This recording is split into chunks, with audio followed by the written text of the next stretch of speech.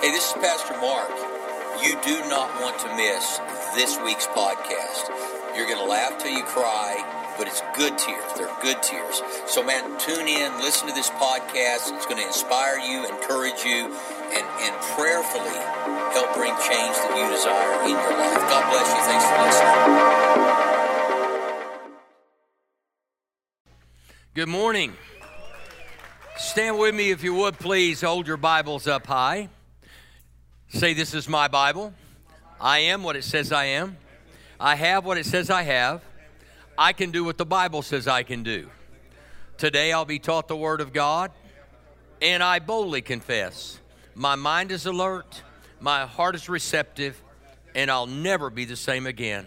Never, never, never. In Jesus' name, amen. You may be seated.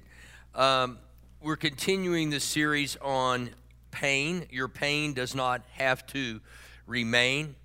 Many people live their entire lives in pain. And pain, for the most part, not all physical pain, but certainly soul pain is how we think. As a man thinks in his heart, so is he. So our thinking, oftentimes, if we would just simply shift our thinking, we could shift ourselves out of pain. We've often told people, you're making too much of this situation. You're overthinking it. And those things are so often very true. And so last week I addressed regret that is unresolved. Many people have regrets in their lives. I wish I would have done this when I was young. I wish I'd have gone to college. I wish I'd have gone to the military. I wish I hadn't made some of the mistakes I made. And you live your entire life looking at your past. You cannot change what you've done, but you can change what you're about to do. And so it's very important that you address regret in a healthy, wholesome way and go, yeah, I wish things would have been different, but they're not, or they weren't, and now I'm going to make different choices. And so that was regret unresolved. This week, I'm going to talk about anger unaddressed. In the weeks to come, beauty overlooked. It's very difficult to find beauty oftentimes in a world filled with chaos. And we have to look for it. And I don't just look for it, I talk about it. If I see something beautiful, I say, wow, that's really beautiful. What that person did was very beautiful. And so when we begin to say things, the things we say get back into our soul. Not just in other people, but you need to watch what you say even when you're by yourself. If you say, I'm so stupid, no, you're not. You have the mind of Christ. The wisdom of God is available to you. You're not stupid. I don't care what the test says. I don't care if you finish last in your class. You can finish first in God. We have to quit talking to ourselves in a condescending fashion, or we will live an insecure life. And now, people that are insecure and angry and worried and bitter, they're going to get mad at you and call you arrogant when you say, man, when God made me, He broke the mold. And then bitter people, I'm sure glad He did. And you just have to look and say, I don't care what you think. I'm not controlled by what you think. I'm going to speak well of myself. And I want to encourage, this is the beginning for many of you. You're waiting on somebody else to tell you how wonderful you are. You don't need to wait on another person to tell you how wonderful you are. The Bible tells you how wonderful you are. And all you're doing when you say, I'm a wonderful, fearfully made individual, is agreeing with God. And when you agree with God, great things can happen. But you grow up, you're being told, who you're not, all the dumb things you've done, you'll never amount to anything. Those things get in our soul, and they not only hurt, but they make us angry. Anger is a secondary emotion. In this case, hurt would be the primary emotion that causes you to be angry about the way you were raised, the mom and dad you had or didn't have. All of those things play into you not enjoying the abundant life that Jesus has for you. And so it's not, I wouldn't say it's simple, but I would say it's a simple beginning if we can just readjust how we think. And then friends undervalued. I'll be talking about that in the weeks to come. A lot of the pain that we have, we don't realize that we've not valued the people in our lives, and we've not communicated that value.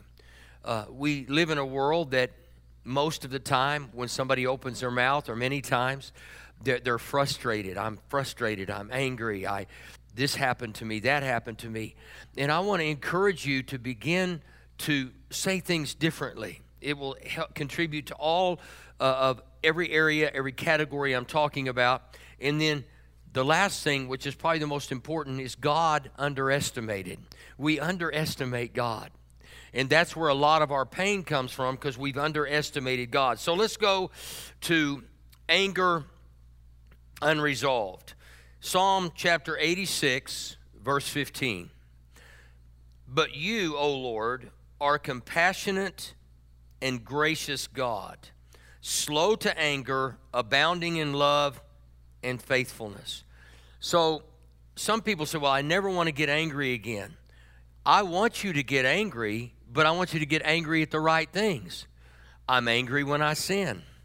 I'm angry when I talk bad about you or myself. I'm angry when I don't tap into God, when I should have prayed about something and didn't. I'm angry about that. But it's unhealthy to get angry at other people. It's okay to get angry at sin, giving in to sin, not doing the right things, the things you know to do. Those are things you want to get angry about. I'm angry that I didn't respond appropriately. I'm not angry at myself, really. I'm angry at my response. I'm a good person. And some people say, well, I don't agree. Well, I didn't ask you. Quit asking people if you're okay and just declare you're okay. Everybody's going to have an opinion, and sometimes you ask an opinion on a day that they shouldn't be asked anything. They ought to be locked up for a day. They're dangerous, not to just themselves. They're dangerous to you and society. And so the reality is that we heard great things growing up, like if you don't have anything good to say, don't say it at all. It's a great thing to know. So I did some things this morning, and I'm going to just share them with you. I took an anger test. You know why? Because I can't fix you, but I can fix me.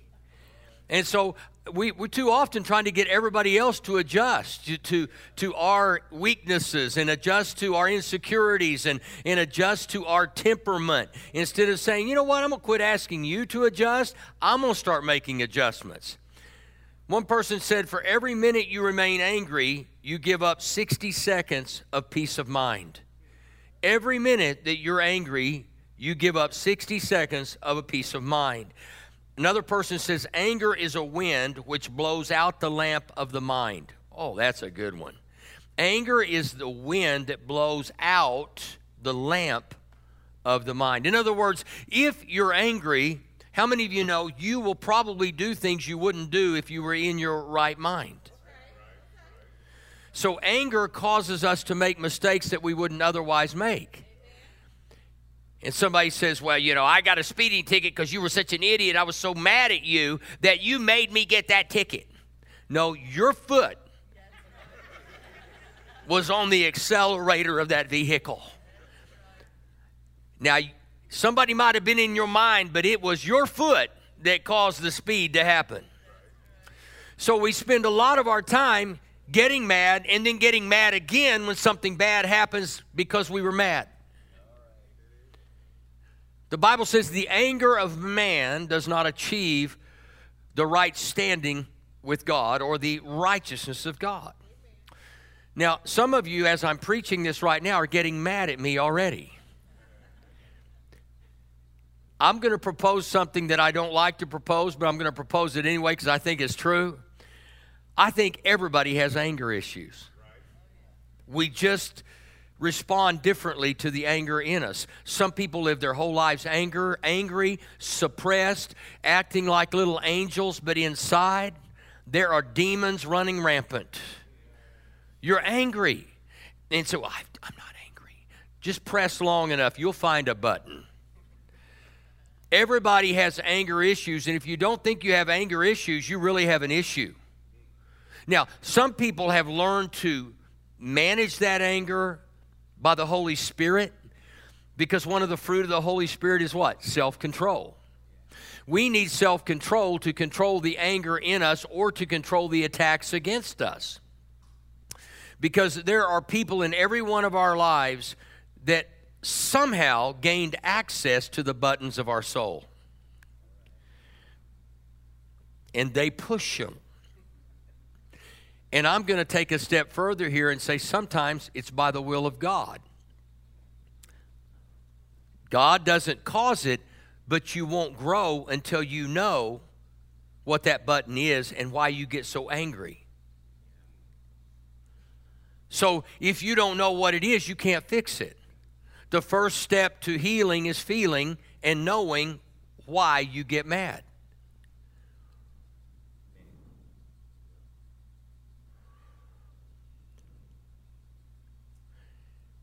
When angry, count to 10 before you speak. If very angry, count to 100.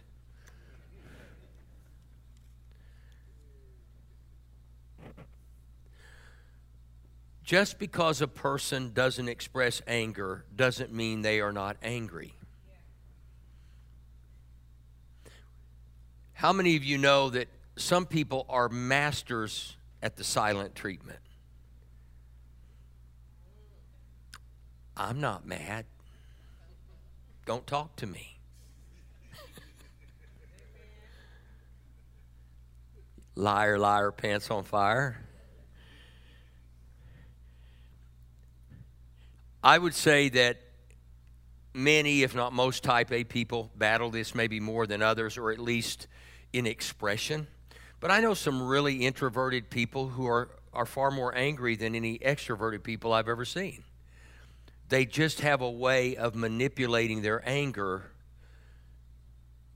so that they are not perceived as angry. Now, I can preach this because I lived a lot of my life as an angry person, demonstrating anger in a very real way. Hurt a lot of people, I'm sure. Got a lot of things done. How many of you know angry people get stuff done? But they got a lot of trash along the way. You look back and think, yeah, they got it done, but they killed about 100 people doing it. Now, not physically, but we hurt people when we get mad. Anger suppressed. People close to people who are angry may be aware of their explosiveness and are careful around them. In other words, I know of certain people, and I can promise you that I would be right if they would be honest, is a lot of people show you their anger in order to keep you away from their intimacy.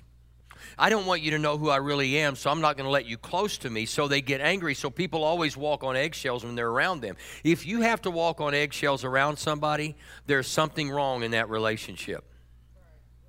Now, I'm not being mean. I'm just saying you should not, none of us should have to walk on eggshells for fear that someone's going to get angry. Now, there's nothing wrong with being sensitive to people's weaknesses, and if their weakness is anger, you can certainly minimize the possibility of them getting angry if you don't get stupid. But how many of you know on any given day, you're feeling spunky, and you think that you are the Holy Spirit that's going to help them get through their anger by making them angry and then telling them they're angry, which makes them more angry? I'm getting close to home today. Why? Because this is not something anybody likes to talk about. We don't like to admit it. I tell you, I am so thankful to be free. I could admit that I just grew up in a very angry culture. And let me tell you, today, with everything going on in the world, people are mad. People don't want to wear masks. Why? We were not born with them. We're not used to them.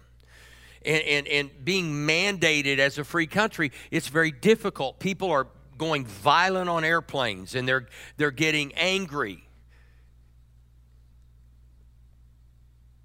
And that's what we're dealing with in this world today. Now, I do believe that there are times that we have to stand up and we have to address issues, but the Bible says speak the truth in love.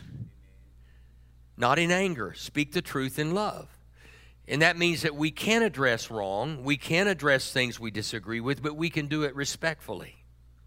When you do things angry, it intimidates others and creates an atmosphere of distrust and fear because people don't know what you're going to do when you're explosive.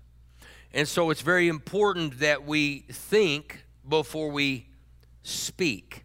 Some people use anger, as I said, as a defense mechanism to keep other people away. Most people have to deal with anger issues on some level. Now, some people, there's what I call categorical anger. Relationally, you may not get angry, but driving in Oklahoma could cause a tremendous amount of frustration. I'm just saying. There are cities where people really learned how to drive, and then there are other cities. And it's like, no, we just threw them in the pickup truck when they were 14 and said, get her done. They didn't go to a driving course. They just figure, here I come, get out of my way.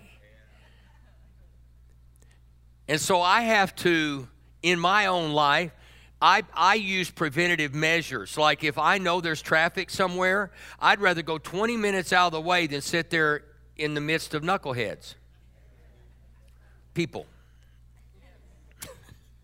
I would rather do that. And you say, well, is it that way? No, what you really do, what you're saying is, I know the threshold in my soul, and I'm not going to feed things that I feel like are inappropriate or counterproductive.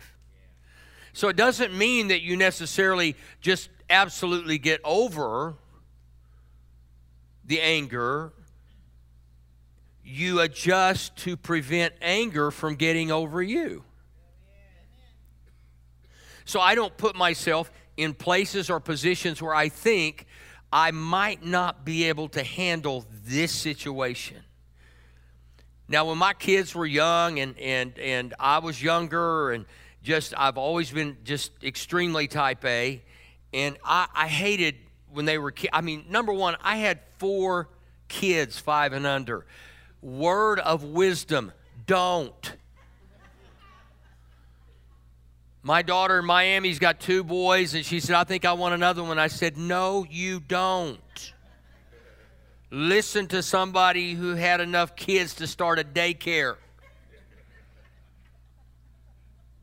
And we went to Disney World, and I mean, people, it's late at night. Kids are everywhere. Characters all over the place. Stupid is rampant. And so I thought, I'm going to beat the crowd, because they always have a parade at the closing of Disney. And then right after the parade, stupid begins to march by thousands. Now, I'm not saying I had other choices to make, but to prevent myself from my own weaknesses, I said, we're leaving. I deprive my kids of parades. I think they're still a little bit like this. Because I just thought, I'm going to kill somebody in the name of Jesus and then repent. I'm not proud of it, but I am saying this. I can look back now and go, I know that I was playing to my weakness. I should have stayed and said, in the name of Jesus, I will not. We'll just sit here until everybody else is gone. What about that? But when there are that many children in one park, it should be illegal. It ought to be like boarding a plane. You're in group 1,282 to leave the park.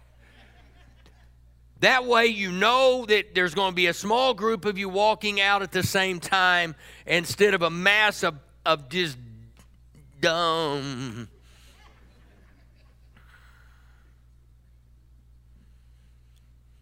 No one, now get this is really critical, because I heard this my whole life. And of course, when you grow up in Redneckville, you hear a lot of things you don't hear other places. You make me so mad. There are a lot of problems with that statement. Number one, you're telling somebody else, hey, you're in charge of my life. Do what you want. You make me mad. What you're saying is, you control me. When somebody else can make you mad, they're in charge of you. Get that deep in you, because that'll irritate you too. And that might make you mad in the right way, so that you're like, oh, I ain't letting them make me mad anymore. You can't make me mad without my permission. In fact, I choose to be mad. Even if you're stupid on steroids, I still choose to be mad. How many of you have ever been driving down the road and you're a half mile away from somebody getting ready to turn out, and you're thinking they're not, and right when you get 100 yards away, they pull out in front of you. Help me, Jesus. Not Beach Boys, help me, Rhonda. Help me, Jesus. But it's almost like by design. You know, it's like, okay, God goes, I'm not causing this, but I'm going to let them pull out. And now I just kind of slow down, reach in the back seat for a Red Bull. Just kidding. But if you say somebody else makes you mad, you're not taking responsibility for your own emotions. Now, as a pastor for more years than I would like to count, there's not a Sunday that goes by that I don't make somebody mad, which means I'm in charge.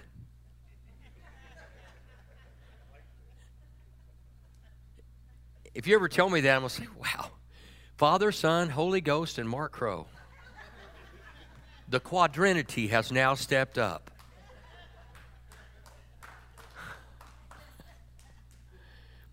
See, I shouldn't be able to. I mean, I know I say things that every now and then, no, a lot of times, that provoke. But one of the things I love is I can't go from the glory I'm in today to the next glory.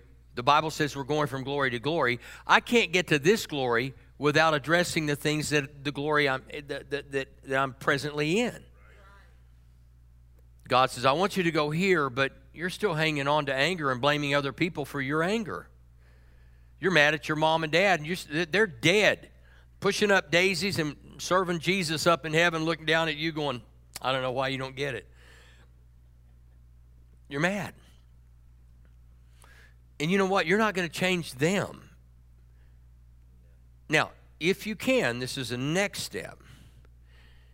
There's a thing called codependency. And there are people who want attention, and they don't know how to get it appropriately. This is a good one for your kids, for everybody else.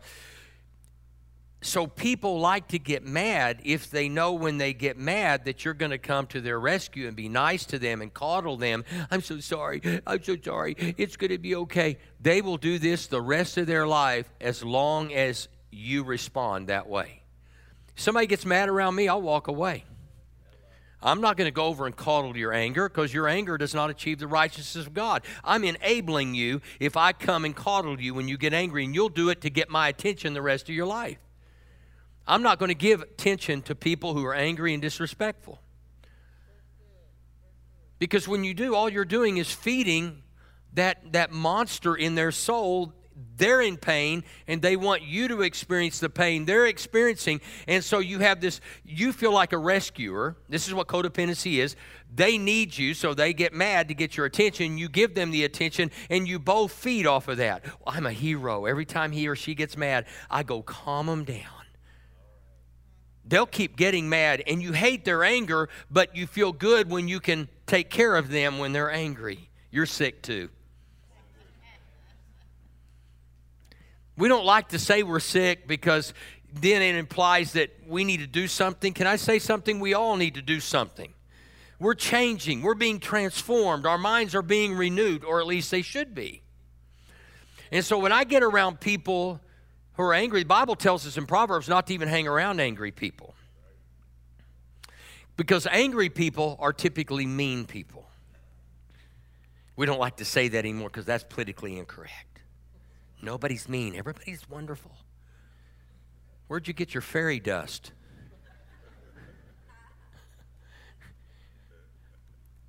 Quite frankly, we have wonderful moments, and we're created in the image and likeness of God, but we are carriers of sin. And when I say that, makes some of you mad. No, I'm just totally renewed. Let me talk to people who know you well.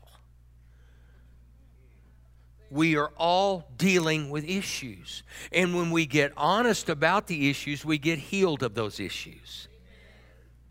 But as long as we lie to ourselves, we're lying to God, and God says, I'd love to help you, but you're lying. I love you, you little liar, my little lovely liar. Because, see, God's totally honest. I mean, Jesus never went around playing games. He called the Pharisees what they were. He called things what they were. We don't call things what they are because we are told it's inappropriate. It is appropriate to speak the truth in love at all times. You can say it nicely. If somebody's being mean consistently, you sit down with them and say, you know, I've just noticed that you're pretty regularly mean. No, I'm not. Just record it and then play it back to them. Say, this is not mean. You're being mean.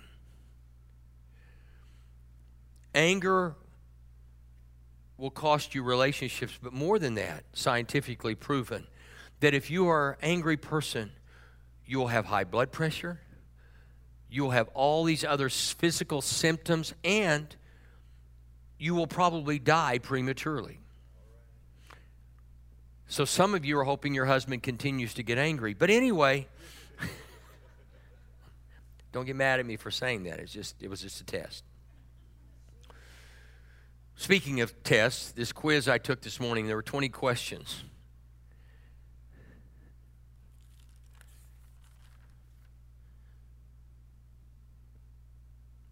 I still get angry when I think of the bad things people did to me in the past. Can you answer that question in your mind, not out loud? Because a lot of people live angry of what happened in the past, waiting in line. Now, this is one I had to say true. Waiting in line or waiting for other people really annoys me. That's how come I take alternate routes when there's a lot of traffic, because it really annoys me. And then, because when there's a long line of traffic, people are texting or they're on their phone thinking, well, the light's never going to turn.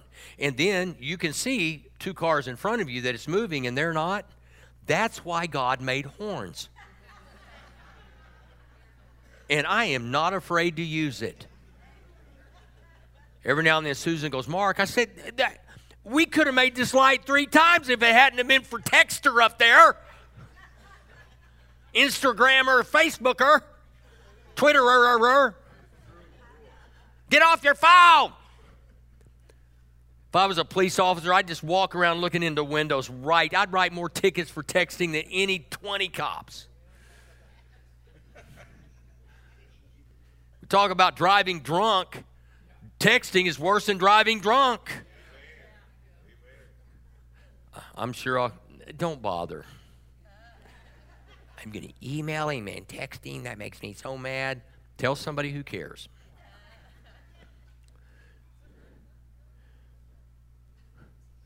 So I have to recognize. So I take this quiz, and honestly, I passed with flying colors. I just got to tell you, I'm pretty proud of that.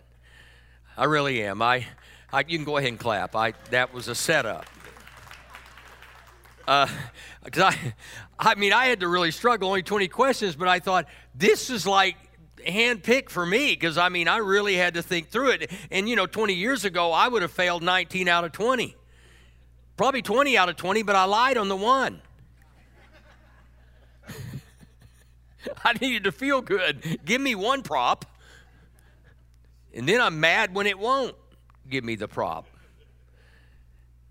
But the joy of life now is I realize if the greatest compliment you could pay me is you're out of control. You're right, I am out of control because God is in control. And for years, I was totally in control, and it was the worst thing that ever happened. When I finally went, God, you're in control. I don't have to tell someone when they're stupid. I'm going to trust that you will. Most of the time he won't, so it must mean I was wrong.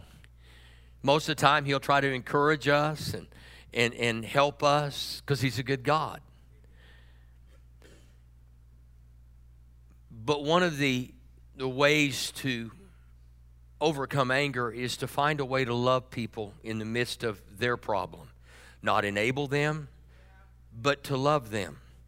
And they say, well, I'm so glad you agree with me. I don't agree with you, but I do love you. and I'm going to always love you. But I'm not going to allow your anger to get on me or in me. So if you're around an angry person, you will become an angry person unless you and your walk with God is so strong that they will change according to you.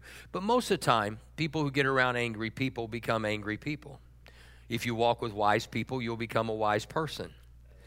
So it's very important to identify those weaknesses, and we all have them. So I really, for years as a pastor, pastors are expected to create or present this persona that we don't have issues. We probably have more issues than any of you, which is why God has us talking all the time.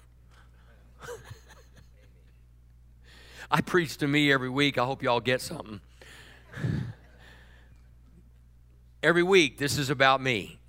Not just about, I'm not coming going, well, I got this together. I'm going to help y'all out. No, I come in going, okay, I'm going to let y'all sit in on talk between me and God.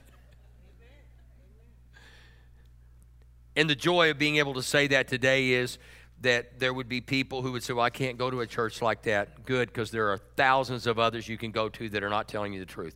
Anyway, so that probably came out more tacky than I wanted it to, but it's already landed and done. No, I'm just telling you, I've been in this world, this church world, a long time. And we've got a generation, and I have 5 kids in this generation category that are just really done with a polished presentation of humanity, because none of us are polished. We are a work in progress. We are a bunch of people that if you shower physically every day, silence, you probably need to shower 100 times spiritually. Because what's going on in your soul is a lot stinkier than what's going on in your body and mind. Now, I said going on in there. The attempt by Satan is to get us to act in ways that separate us from God, really not separate us from one another. That's real easy. But the reality is he wants us to be separated from God. And our anger, many times people say, I just can't live for Jesus because I just can't get over this. God loves you just like you are. And they can't love you anymore. This is not about that. This is about you being filled with a love that not only changes you, but changes others around you. Love never fails. And if somebody were to ask me what are the top 10 things that you would want in your life before you passed away, this would be in the top 10, if not the top 5. To never give myself to anger. Never. Except to be angry at sin, to be angry at the devil, to be angry at hunger. Over 10 years ago, I started a ministry in Africa to women that were being trafficked, opened an orphanage. The day that I picked up 15 kids from the government, I had to go to the government building, had a house for them, moved them into the house. And as they were coming in, I had to remove myself from the house to go to the back house privately, where I cried for about 1 hour, realizing what God was doing here. Using someone like me. And I realized in that moment, these kids had been through enough. They didn't need anything else but love. They didn't need anger. They didn't need me to be angry at the government. They didn't need me to be angry at the parents who had abandoned them. What they needed was they needed me to love them.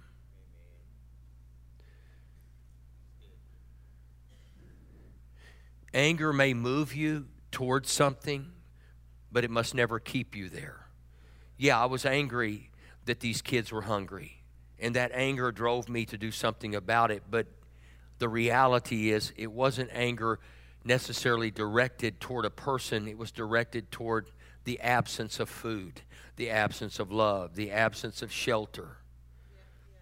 Angry that they didn't have that, but loved the fact that God let me be a part of their life.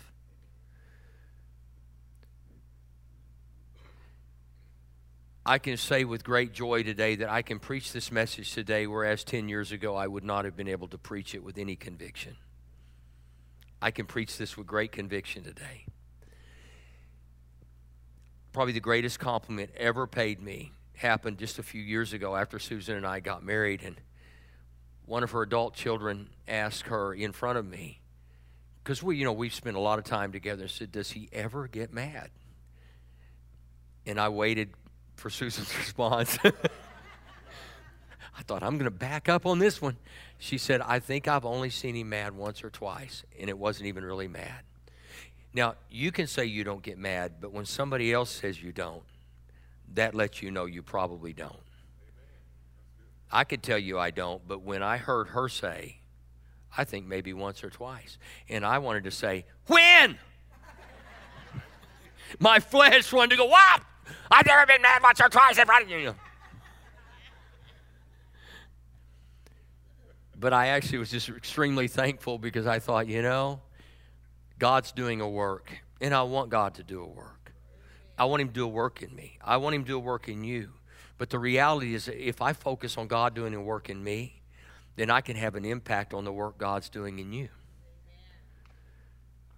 So you're not only going to help yourself live a long life, you're not going to release poison toxins into your body by your anger and your attitude. There are a lot of things I don't like still, but I'm not going to let those things control my life. A lot of things I disagree with, just like you do, but I'm not going to let those things control my life. You are in charge of your soul. Mom and dad aren't. School teachers weren't. Everybody has a bad day. When somebody has a bad day, don't get mad at them. Send them flowers. Tell them they're wonderful. They'll bite at you just like a chihuahua. But just encourage people. When somebody gets angry, say, "You know what? Praying for you," which will make them even more angry initially. But I'm praying for you. And they'll say, "You're no better than me." I didn't say I was. But when I get mad, would you pray for me, please? When I do something wrong, would you pray for me? Because I think that's the best thing we can do for one another is, I'm going to pray for you. I believe in you. You can overcome anger so easily by just applying principles of love, grace, mercy, forgiveness, encouragement, letting people have that moment. Because if all they do is have a moment, we all have moments. You just pray that their moment doesn't become a movement. And we can stop the movement by addressing the moment properly. That's all Jesus did. When he sees Zacchaeus in a tree, the whole world hated him. He was a thief. Jesus just loved on him. He didn't say, "Now, Zacchaeus, here's what I expect from you." He just said, "Today we're going to go eat at your house." I'm assuming Zacchaeus, with his wealth, had a chef. And in the presence of Jesus, in the presence of love personified, Zacchaeus just began to repent. If I've robbed anybody, stole from anyone, I'm going to pay him back. Jesus never told him to. Jesus just loved him. I know that that may not be the end-all, cure-all, but it's the beginning of the end and the cure, is to love people. And we're living in an angry, angry world. And there are a lot of angry preachers who don't want to be angry, but they don't know what to do or what to say, and it's hard. I agree. And thousands leave the church. Thousands quit preaching every week. It's a tragedy. The challenge is, and this is what I have learned, and hopefully this is right. I'm not saying it is, but I hope so. When I came back, I quit preaching to you. I started preaching to me.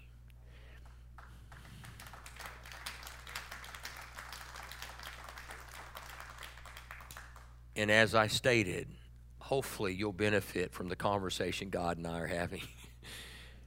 And this one was one I've waited on when I drew this sermon up, was waiting to talk about anger, because it breaks my heart when I see people doing things they wouldn't normally do just because they're angry. And do I understand their anger? Many times, yes, I do. But I don't endorse the response to the anger. I don't judge them for anger, but the response, we've got to soften the response. So every time I fly, and I fly a lot, I just really try to encourage flight attendants, love on them. Some of them are as mean as snakes. And I mean mean. And I guard my heart, because out of it flow the issues of life.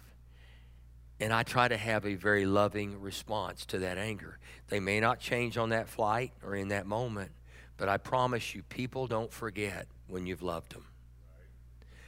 When I first started ministry, I'll close with this. I was in a Methodist church and had a pastor who was a really good guy. And I hated hospital visitation because I'm just one of those guys, rise up and walk, you know. My bedside manner stinks, okay? But I asked him, I said, how do you do this? People are dying, families are mad, the nurses didn't treat them right, doctor hasn't showed up. There's a lot of emotion in hospitals. And I remember these words. People won't remember what you say, but they'll remember that you were there. So just be there. Don't worry about what you say. If you say nothing, the fact that you took the time to go. Recently, an acquaintance of mine that I grew up with on the west side in Tulsa, I knew this kid. We never had any issues between each other, but we weren't best friends. And he was going through, and currently still is going through quite a bit, multiple surgeries. And I happened to be in Tulsa, and I just felt led, Susan and I felt led to take time out of the schedule to go to the hospital to see him. And when we went, they wouldn't let anybody up but a preacher. And I said, well, I'm a pastor. And they said, okay, go on up. Susan had to stay down. And I went up to his room, and he was out of it. He was on a ventilator. He had back surgery, leg surgery. It was a mess. His sister was there. He didn't even know I was there. But God said, go pray for him. And just went to be present with him and just prayed and then left. And he didn't know until a long time later that I was even there. I didn't go for the applause. I went because I felt like this is something that I need to do to kill my flesh and not act like I don't have time for you. Our steps are ordered by the Lord. Your presence can change somebody's life forever. And I'm praying to this day, I'm following the process and the progress of his life. You matter. Your attitude matters. Your words matter. Watch them. Guard them. You may have the opportunity to pray for somebody that you hated 5 years ago. That you shouldn't hate anyone anyway. But let's face it, there are people that are called sandpaper. And they are rubbing the splinters of our soul off. They're not bad people. Matter of fact, there's not one bad person on this planet. There are just some really good people who have done some bad things. And if we can see it that way, I believe that's the way God sees all mankind. As horrible as many people have been, and murderers and all of those things, these are God's kids. These are God's kids. And we need to treat them like they're God's kids. You're God's kid. Don't let anger rule your life. Let's pray. Father, thank you for a peace that passes our ability to understand. May our lives reflect your life. May our lives reflect your love, your grace, and your mercy. When we are tempted to get angry, let us pause and remember that rather than getting angry at us because of our sin, you died for us. You laid your life down. May we do the same. With heads bowed and eyes closed, I want to encourage those of you that have not received Christ, or those of you who are separated in your relationship mentally, spiritually, emotionally, whatever it might be, with God. I want you to pray this prayer with me. I want everyone to pray this. But there are those of you right now that God is going to deliver you. Now, I'm saying this prophetically because most of the time we grow gradually, but God is also in the deliverance business. And there are people that I've talked to that some people take some years to quit smoking. A friend of mine said, God did it in one day and I'd smoked my whole life. Now, I don't know why God would do that for him and not others, but he did. And there are those of you right now that are dealing with anger, and you've dealt with it your whole life, and it's cost you multiple relationships. I prophesy today that God is going to deliver you in this moment. He's going to deliver you. So I want you to pray this with me. Say, Father God, thank you so much for sending your only Son to suffer and die for my sin. Jesus, thank you for giving your life for me. Today I give my life to you. I give my anger to you. I give my frustration to you. I give everything to you. In Jesus' name, amen. If you prayed that prayer, I want to ask you to text the word SAVED to 405-500-1310. Text the word SAVED to 405-500-1310. Very important. And put your name in there. This is important that you understand you're not alone.